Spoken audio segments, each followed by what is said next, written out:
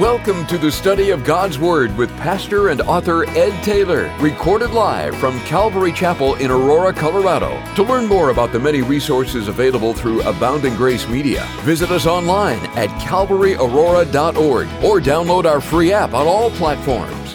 And now, here's Pastor Ed to take us into our study. Amen. Amen. Take your Bibles and open them to the book of Acts. We are in the book of Acts, studying through verse by verse.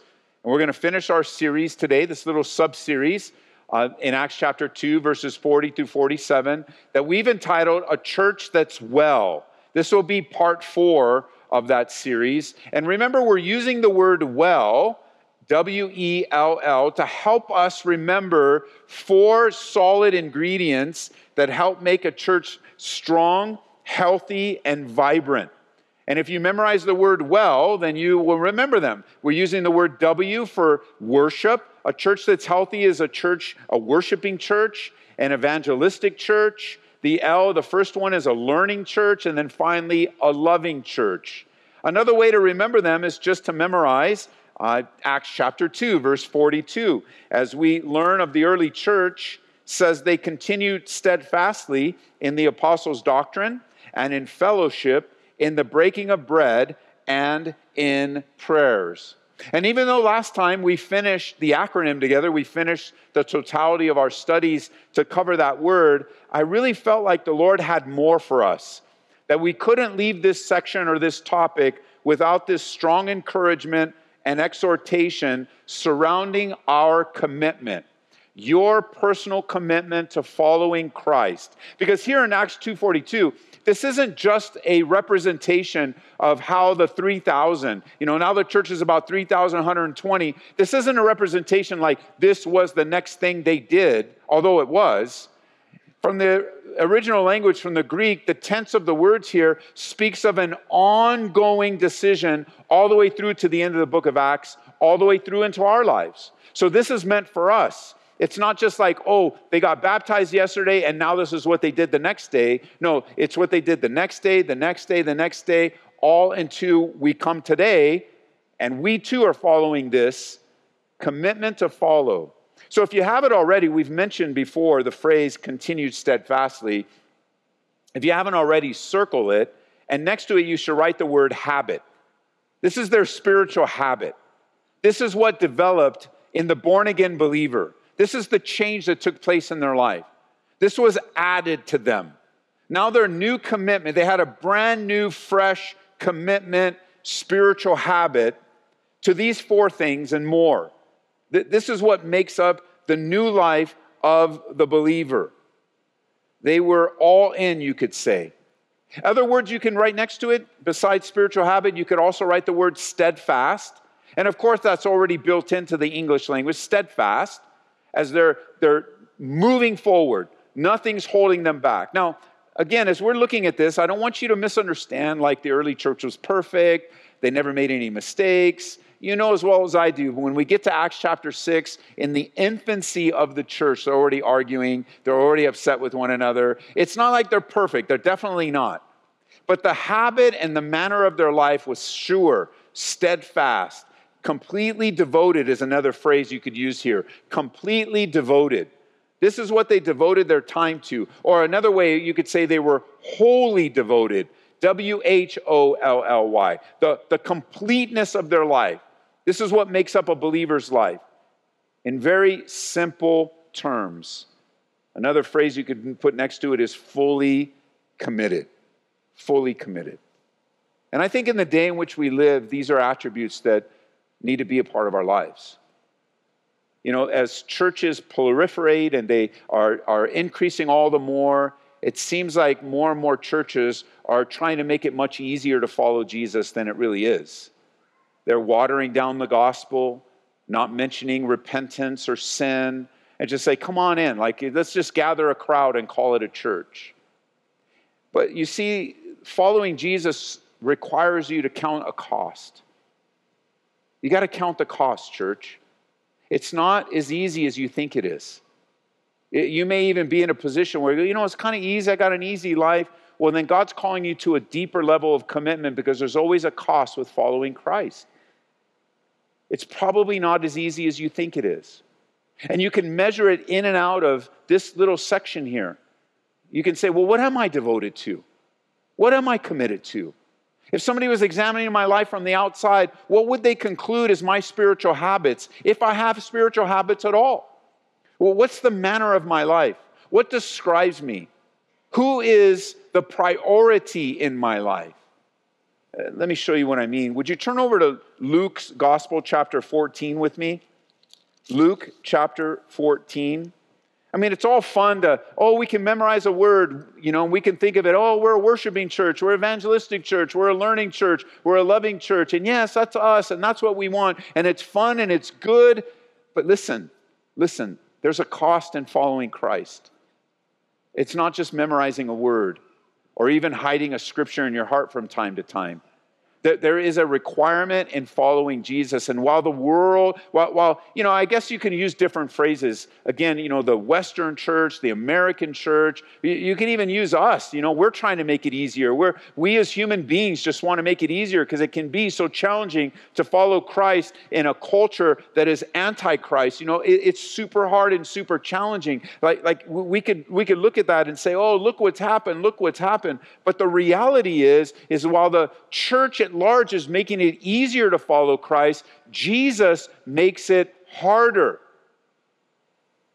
When you listen to him, it is a radical departure from what we might think it is.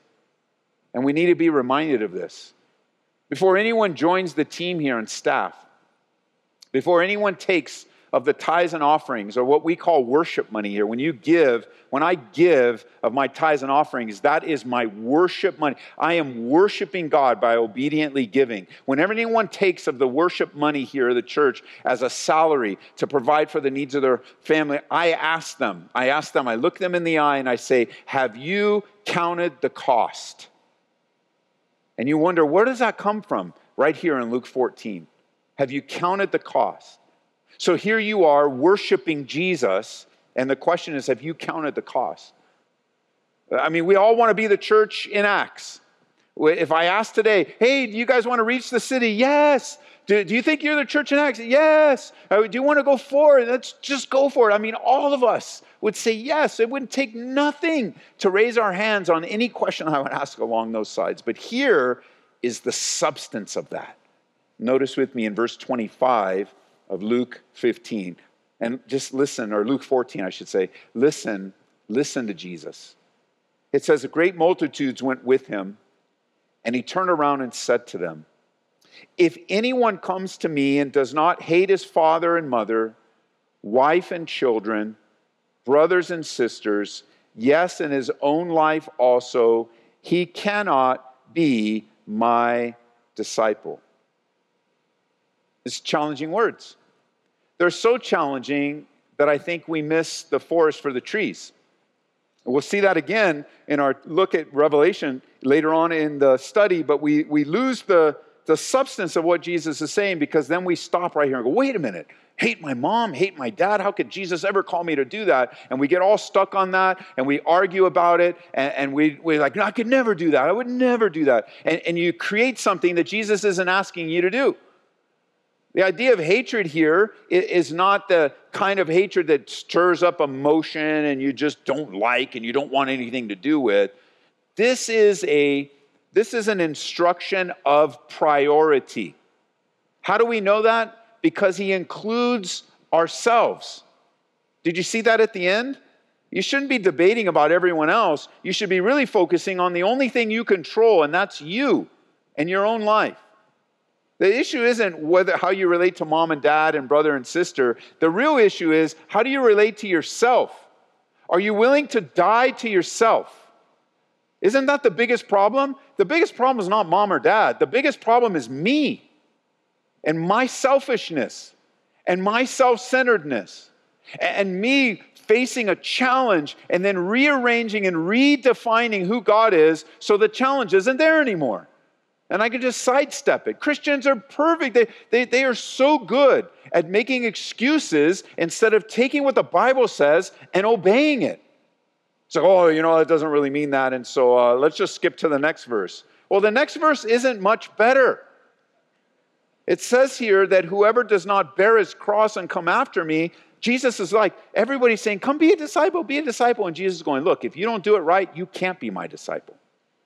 You can't. You can't do it your way. You can't take Christianity like we've seen today. And maybe the Lord's speaking to someone right now. Like, I kind of fit Christianity into my life. I got my career goal, I got this, and yeah, maybe I could fit it into my life. I can make it fit. I could give. I could definitely give a few dollars here and there, of course. I guess I could participate that way. I would tithe. I would never tithe, but I could give a few dollars.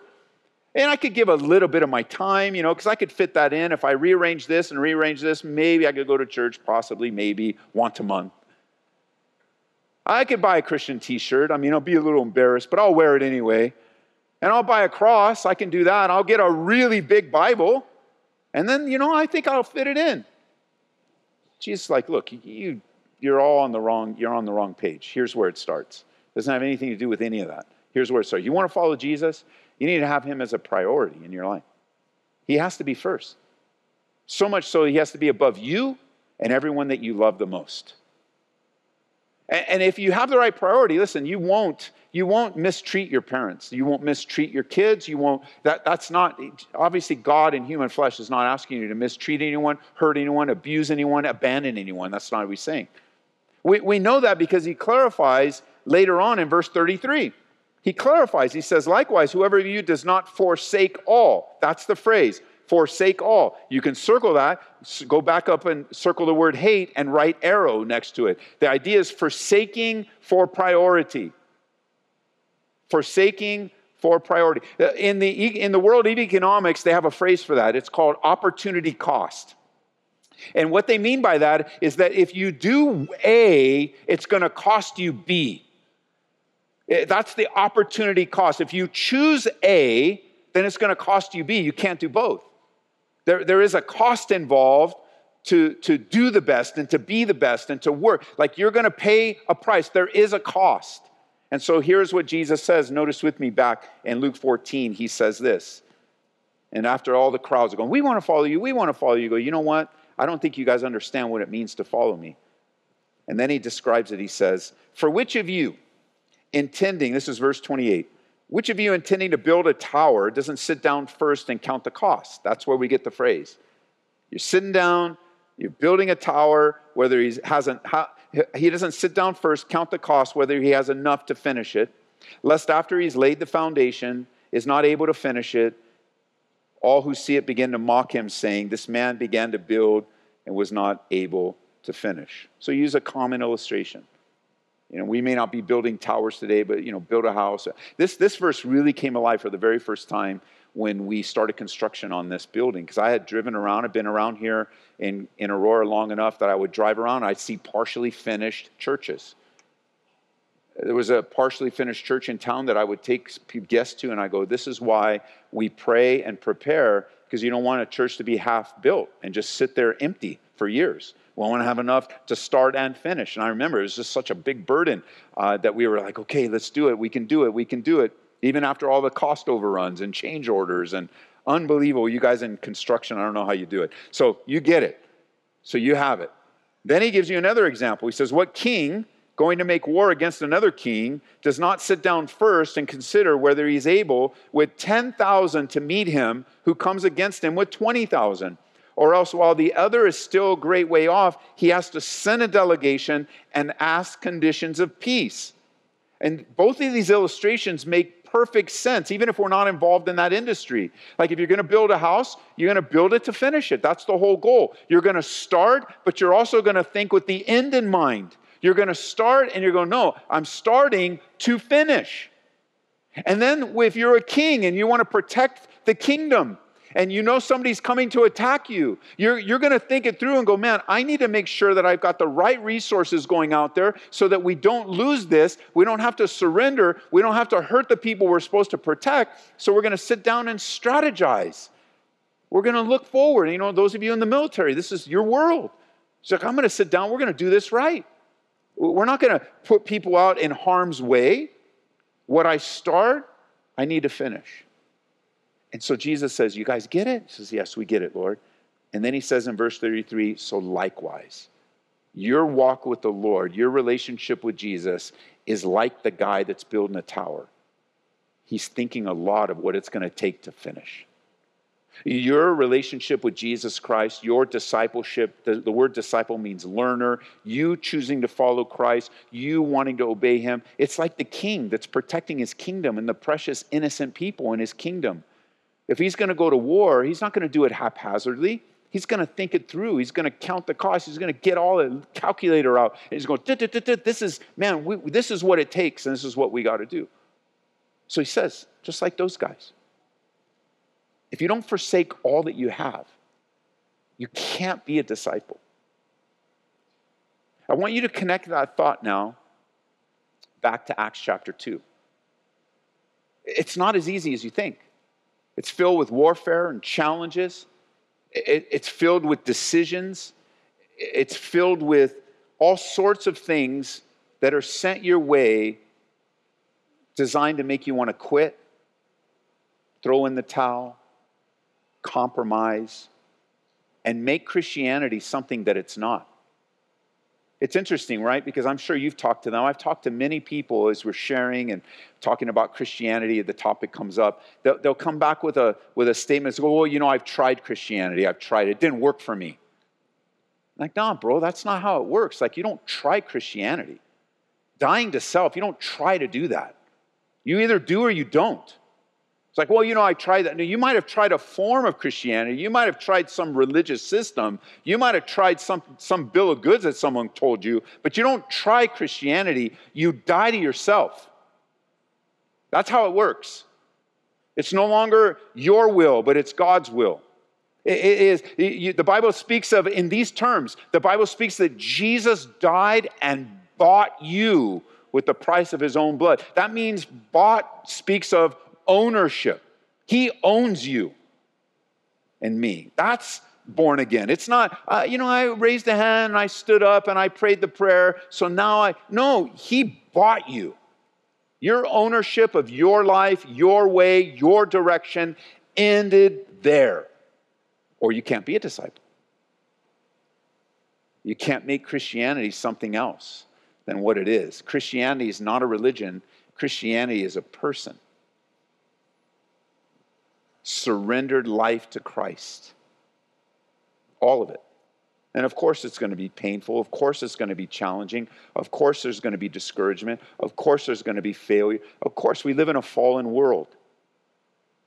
And the reward even for perfection with Jesus, right? The God in human flesh, the reward in his life for living a perfect life of loving, caring, serving was crucifixion.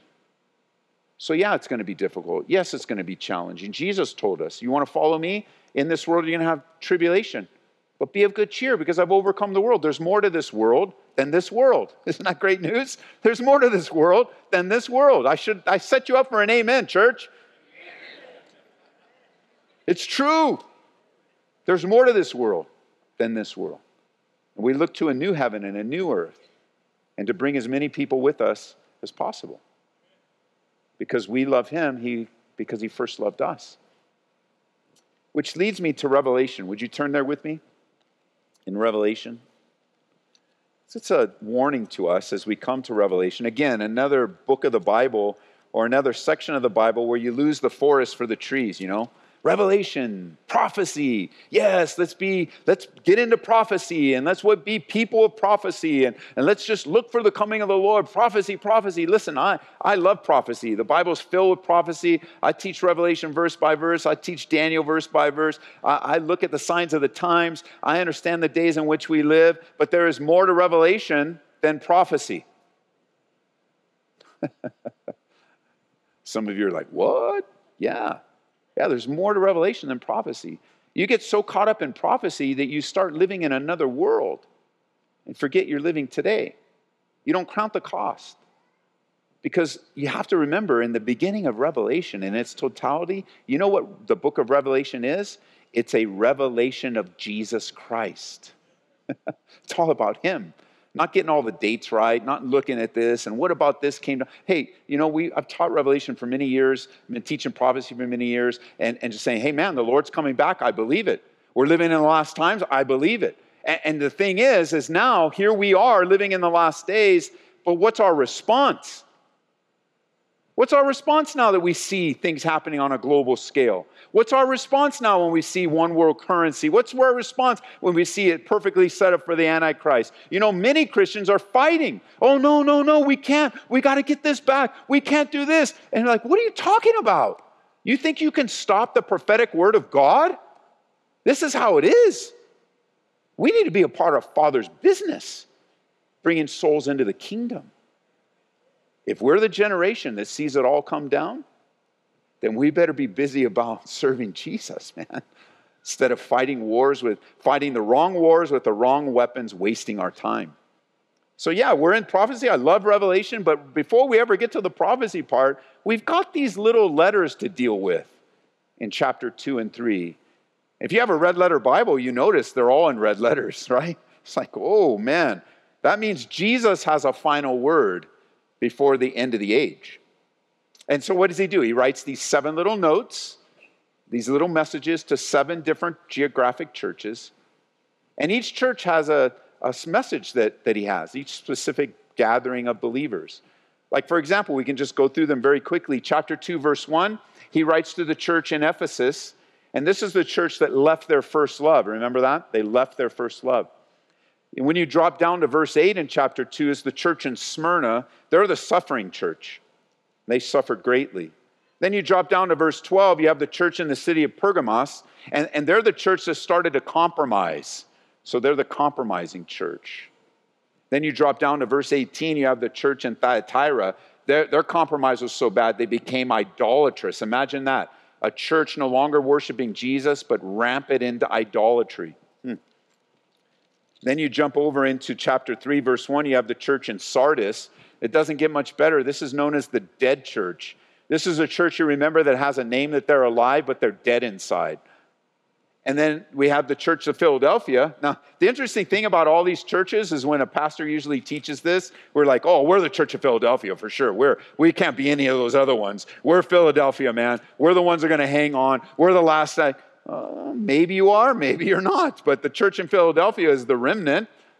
And then finally, you have the church in verse 14 of chapter 3, the church of Laodicea. Nobody ever claims to be Laodicea, but they're all messed up. They're the lukewarm. Man, I wish you were hot or cold. And so you read this, you can even read it selectively. Oh, I'm Philadelphia. I hope you are. But I think that there's a little bit of every church in us. Maybe one's more predominant than the other, but there's a lot of suffering in the room right now. It probably took you by surprise. You didn't really think that coming to faith in Christ would be so painful, so hard. You thought perhaps, and not even incorrectly, just you were so excited, so full of joy, you just thought maybe things might be a little bit easier following in Christ. And in some ways it is, right? In some ways it's not. Some of you are compromising. You call it Christianity, but like totally, you don't need a pastor to tell you. You know you're compromising. You know you're dabbling. You know you're not fully committed. I mean, some of you in this church, you're all into some weird stuff, paganism, idolatry, stuff that you call Christianity, but it's really not that at all. Because you might have brought it in from a religious system or picked it up at work or whatever, read some book, and now that book captivated you more than the Bible. I mean, that happens. These are all these things that happen to us. Some of you in Philadelphia, studying on. That's great. I mean, lukewarm. I mean, that could describe so many at different times. But the attention I want to give today is to the church in Ephesus. And I want you to tie counting the cost, continuing steadfastly, and the church in Ephesus all together in your mind going forward in your Christian life. I want you to connect them. I want you to hold fast to them and not ever forget how they all intertwine. Because it is easy to come to Acts 2:42 and say, well, that's us. Possibly it is. But it's never going to be us if we're not continually counting the cost and we're not walking in love. And that's what happens with this church in Ephesus. Listen to what it says, verse 1. It says, to the angel of the church in Ephesus write, these things says he who holds the 7 stars in his right hand, who walks in the midst of the 7 golden lampstands. I know your works, your labor, your patience, that you cannot bear those who are evil, that you have tested those who say they are apostles and are not, and have found them liars. You've persevered, you have patience, you have labored for my name's sake, and you've not become weary. Pause there. That's the kind of note I want to receive from Jesus, to tell you the truth. I'd like to hear that. I'd like to open up my email box and say, special message, urgent, Jesus. Well, what did he have to say? You know what, Ed? I'm looking at the church, and look at what you're doing. You're persevering. You're discerning. There are many good things coming through your life. And you're like, yes, Lord, yes, Lord, yes, Lord. But then there's that word in verse 4. And whenever you have this series of positive things, this is not the word you want to hear. Good, good, good, good, good. Nevertheless. Like, oh. Because we don't use that word very much, it may not pop like it should. So let me help it pop. Let me change it for you. Good, good, good, good, good, but. You want to pay attention when a person uses the word but. Because after everything they've just said, when they use the word but, they're about to tell you what they really mean. What they really want to get across. I mean, I think of many conversations over the years. I think of someone that might walk through the doors here, perhaps for you today, your first time here. You come up after service. Oh, Pastor Ed, I like this about your church. I like this about your church. And you're just waiting. All right, you're waiting. But I don't like this, this, and this. I'm like, well, bro, it sounds like you might need to find another church because this is who we are. And you want to listen to yourself when you're speaking. Because whatever's after the but is what you really want to conclude with. And this is what Jesus really wants to conclude with. It's not that the things you said were untrue to begin with. This is all true for the church in Ephesus. They started out well. They have all the gifts of the Holy Spirit. We learned that in the book of Ephesians. This is about 30 or 40 years later, give or take. So this is a generation has grown up. It's a new generation. It's probably some of the old generation is still there, but this is a new generation. And here they are receiving this note, and you got all these good things happening. You're discerning, you're persevering, but here's the thing. This is the summary, verse 4. I have this against you. Same Jesus. I have this against you. You have left your first love. Circle that word left. It's not lose, it's left. They walked away. With all their activity and their business, that they aren't centered in the love of God like they started. They started well, they're not finishing well. And the one singular issue that was causing them to go off track was a departure from the love of God. Because that's how it started for all of us. Somehow, some way, you were awakened to the love of God for you in your life. How important you are, how precious you are, and how God has a plan and a purpose for your life that will require you to deal with your rebellion, your resistance, your sin. That's how it all started for us. You were either raised that way in your house, and you knew that as a very young age, or like folks like me, I had to go the hard way, experience a lot of pain and heartache because of my sinful choices, and then repent and deal with the consequences the rest of my life. But I remember that moment in time where the love of God captivated me. It changed my life. And every mistake that I make thus far will be a departure from the love of God. And even in the culture today, haven't you noticed a departure from the love of God from much of the church? They've made the gospel something other than the love of God, often in response to the difficulty of the world that we have been teaching you about for years, that you have learned about since you opened the Bible, that in the last days, perilous times will come. And when perilous times come, how will we respond? Will we respond in the agape? That's the Greek word, by the way, that describes the love of God, the agape love of God. The agape love of God. It's a word that describes God's love, and when it's translated into something you and I live out, you could say it's a self-sacrificial love, which ties back to what Jesus said. You can't be my disciple unless you forsake all and follow me. It's impossible. If you don't die to yourself, then discipleship's not for you. It's not going to bear much fruit. You're not going to abide in the love of God because you've left it. You've departed from it. And over a period of time, that simple love, that pure devotion becomes cold, stale, lifeless, and even religious. So that you're full of the motions, but you lack the emotion of connection to Christ. You have departed from where it all began. I've been reading in my devotions recently in Galatians, and I'm doing it twice now. I finished already, but I'm going back and doing it again. And this phrase is just so powerful. And I'm going to paraphrase for you. Basically, what Paul's saying is, like, guys, what is wrong with you? Do you really think that you can begin in the Spirit and perfect yourself in the flesh? Do you really believe that you can start with God working in you, and then the longer you go, you're going to make it better on your own? And that's really saying, what is wrong with you guys? What's wrong with us when we do that? Why do we walk away from the love of God? Why do we walk away from this first love? You notice the word first? First is a word of priority.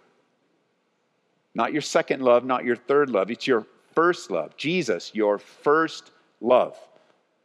Jesus, your love above yourself, above your mom, dad, brother, sister, son, daughter, first love. The first love that forsakes all and follows him. The first love, the love that seeks first the kingdom of God and his righteousness and all these things. Your first love, your first love. And often that is what we're guilty of individually and as a corporate church. We've left our first love. And that's all the other problem. I think that's why Ephesus is first. All these other problems flow from walking away from your first love.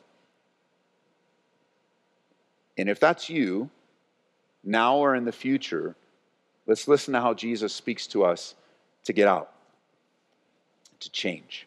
So what does he say in verse 5?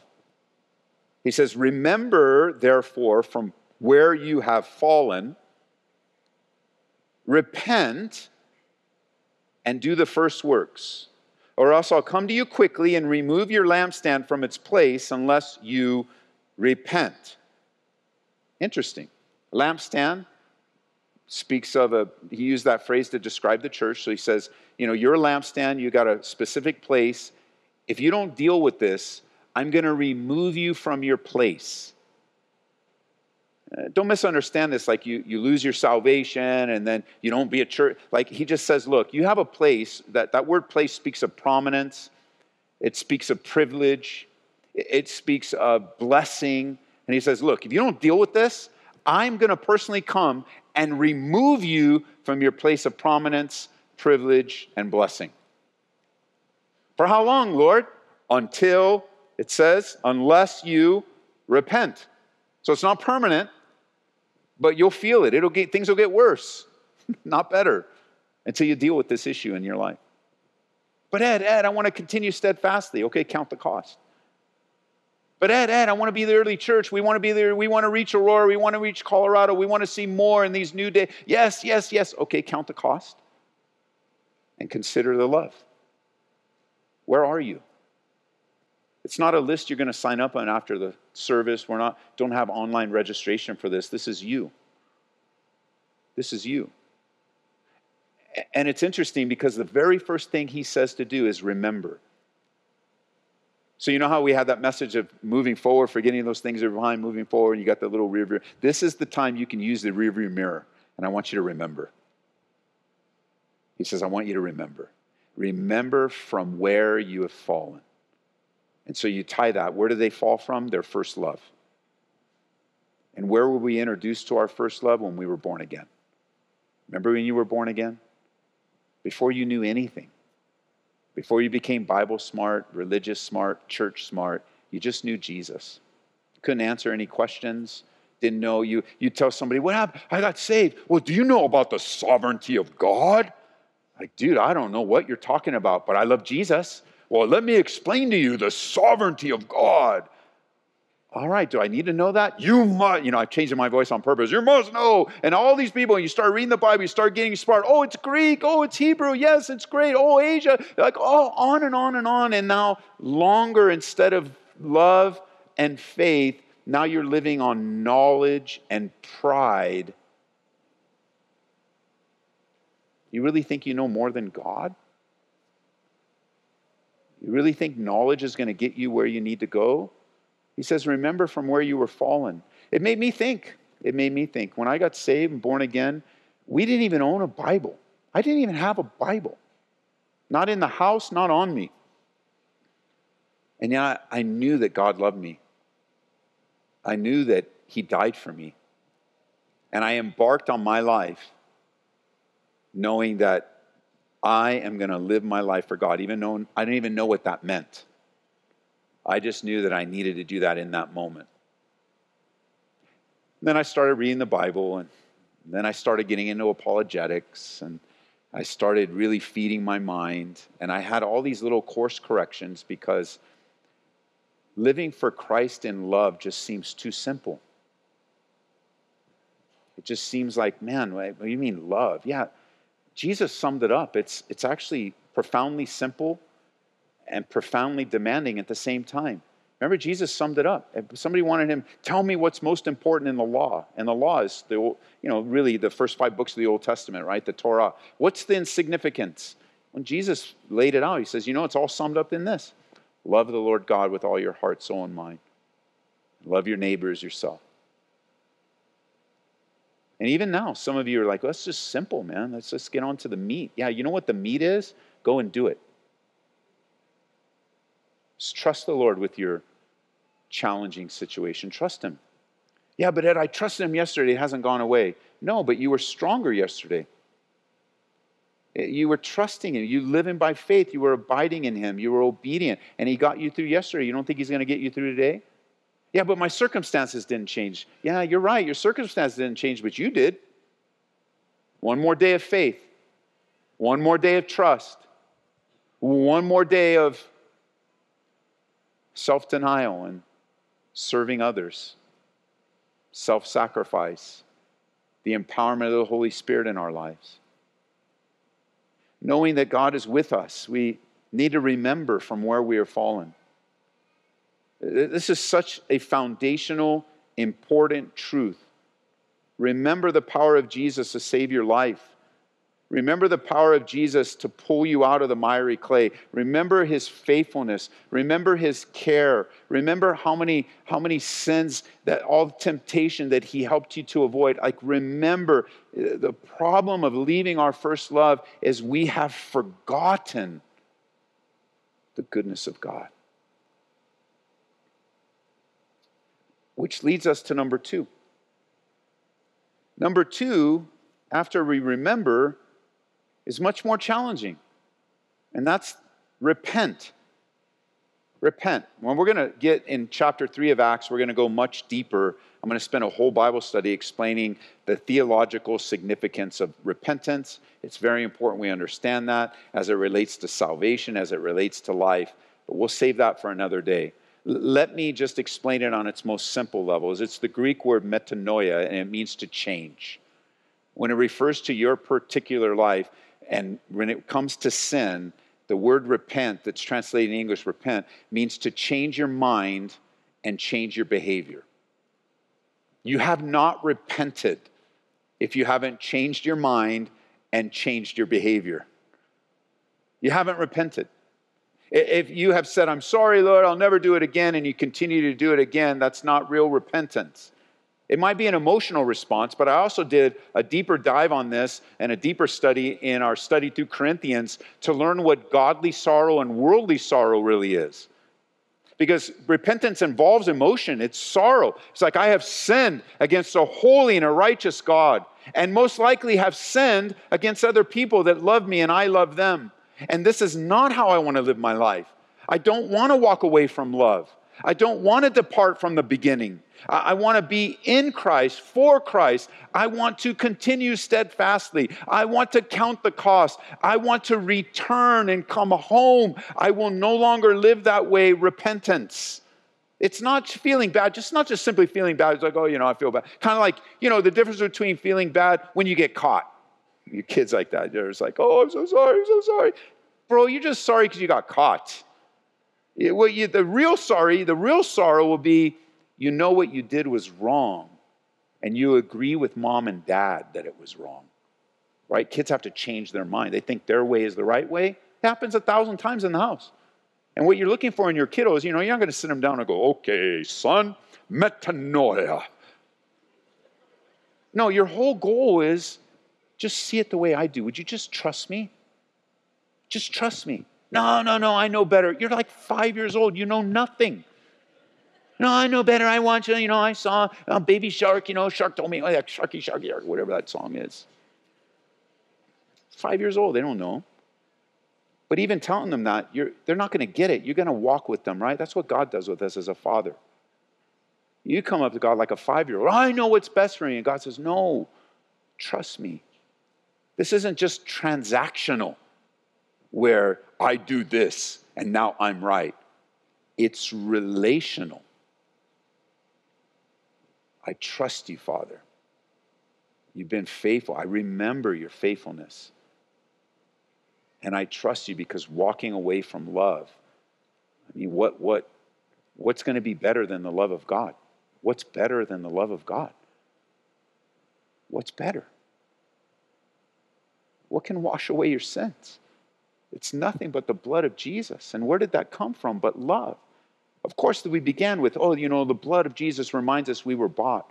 But just change the tone of your voice a little bit. And you're like, man, you belong. You're not just bought, but you belong. You belong to the Lord. You're his prized possession. And you're going to go off and do your own thing? You're going to play act with Christianity? You're going to come to church and put on a show? You're going to go home and you're going to be one thing here, you're going to be one thing at work, you're going to be another. You can't even keep up with yourself. You're so many things. That's what you want with life? Oh yeah, you're born again. Okay. But you've left your first love. So he says, remember, repent. And then what does he say? He says, do the first works. And for the sake of our using the letter R, you can use the word repeat or return here. So remember, repent, return. It's time to get back to simplicity, church, is what I believe God is calling us.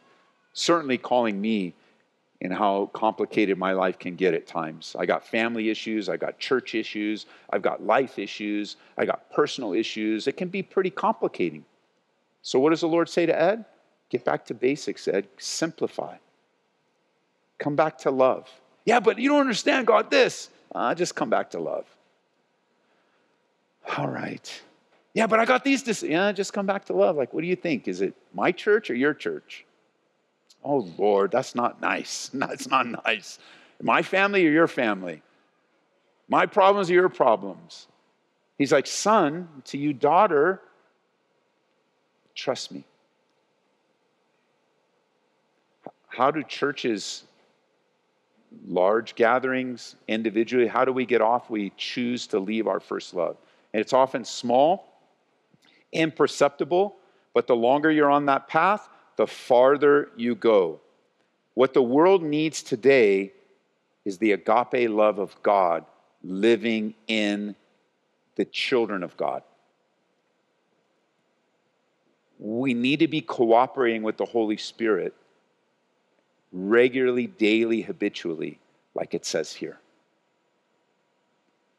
Don't overlook continuing steadfastly. Let that remind you to count the cost daily, repetitively, leading you to a place of settled peace in the love of God. The world needs the agape love of God through the church. Only the church can reveal that love in a practical way. The danger, and it's even hard to say this, but here's the danger. This is something we've got to pay attention to. There are literally churches today functioning without Jesus Christ. And there are believers today functioning without Jesus Christ. All the behaviors, all the activities. Look, Jesus says you're persevering, you're laboring, but you've left your first love. Which means you've walked away from that simplicity of your relationship with Jesus. And maybe that's you, maybe listening on the radio or online, like here in the room, like God has your attention in this matter. You've been tracking and you're thinking, hey, that's me. Well, then good. Follow through with what Jesus instructs. Don't pretend to be the church in Philadelphia when you're actually the church in Ephesus. Pretending will get us nowhere. We need to be real. I was talking with a brother last night. We need to be real. The Bible says if we walk in the light as he is in the light, we have fellowship with one another. And the blood of Jesus Christ cleanses us from all sin. We just need to be real, walking in truth, being honest with one another, being honest with God, and just let him do his work in us. Can you let him do his work in you and be discouraged? Yes. The world's discouraging at times.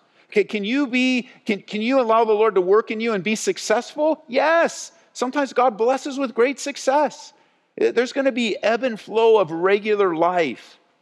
But let it be the ebb and flow from the love of God. That's where the spiritual, eternal difference is made. Is the love of God being transferred in you and through you.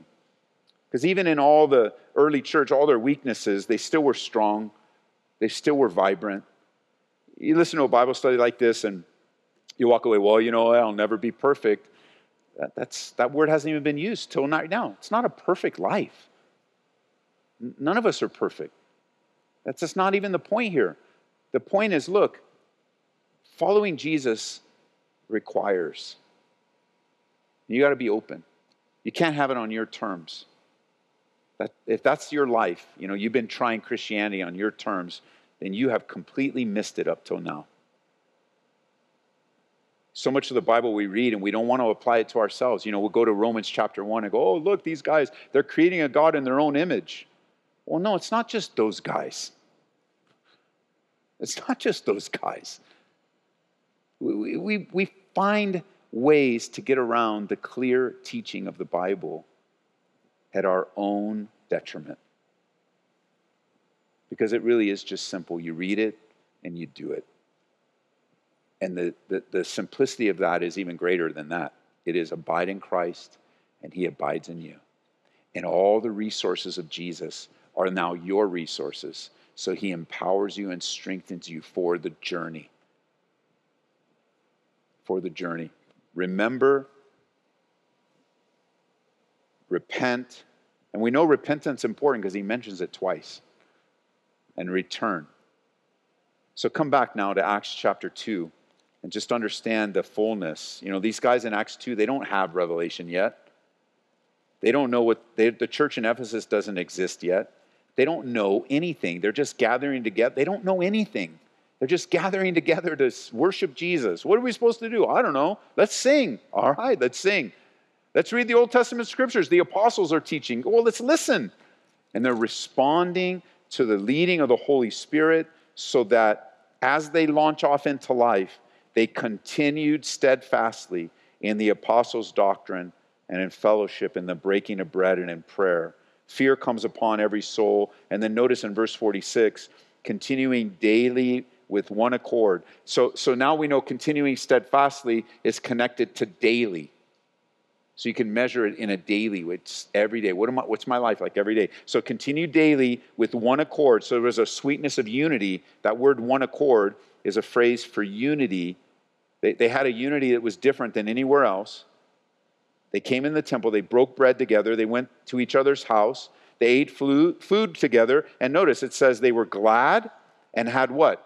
Simplicity of heart. And I know things get complex very fast. I know. Life is complex. But it's great to respond to a complex world with a simple faith in Jesus. Things are not going to get less complex. They're going to get more challenging, more difficult. And they had a simplicity of heart. I know that many of you listening to me right now, you're just like, I want that. Well, it's yours by faith. It's already yours. Take it. Enjoy it. Yeah, but Ed, you don't understand. Like the brother we had share a testimony this Wednesday. He's like, yeah, I made a strong decision because I was unequally yoked. So now I made a strong decision. I look at my bank account, it's minus 400. How simple is that? Well, you pray over that, like this brother does, and God sent somebody to buy a trailer for him, and now he's not minus 400 anymore. It's like God just takes care of you.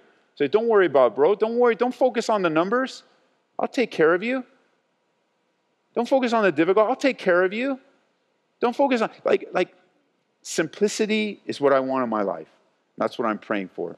And that's going to lead to what? Verse 47, praising God, having favor with people, and the Lord adding to the church daily, such as it being saved.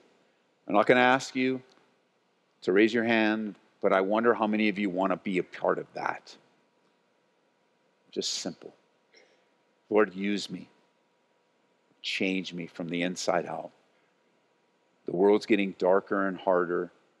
I'm getting all caught up in it. I'm worried, I'm anxious, I'm fretting, been a troublemaker. But Lord, I just want a simple life. I want to be a peacemaker. I want my life to matter eternally. I want to be a good friend, good husband, good single. I want to be a good dad, good grandpa, good grandma. I just want a simple life. And God is saying it's yours. It's yours by faith. Father, we pray as we wind down our thoughts on this and what you're trying to accomplish among us.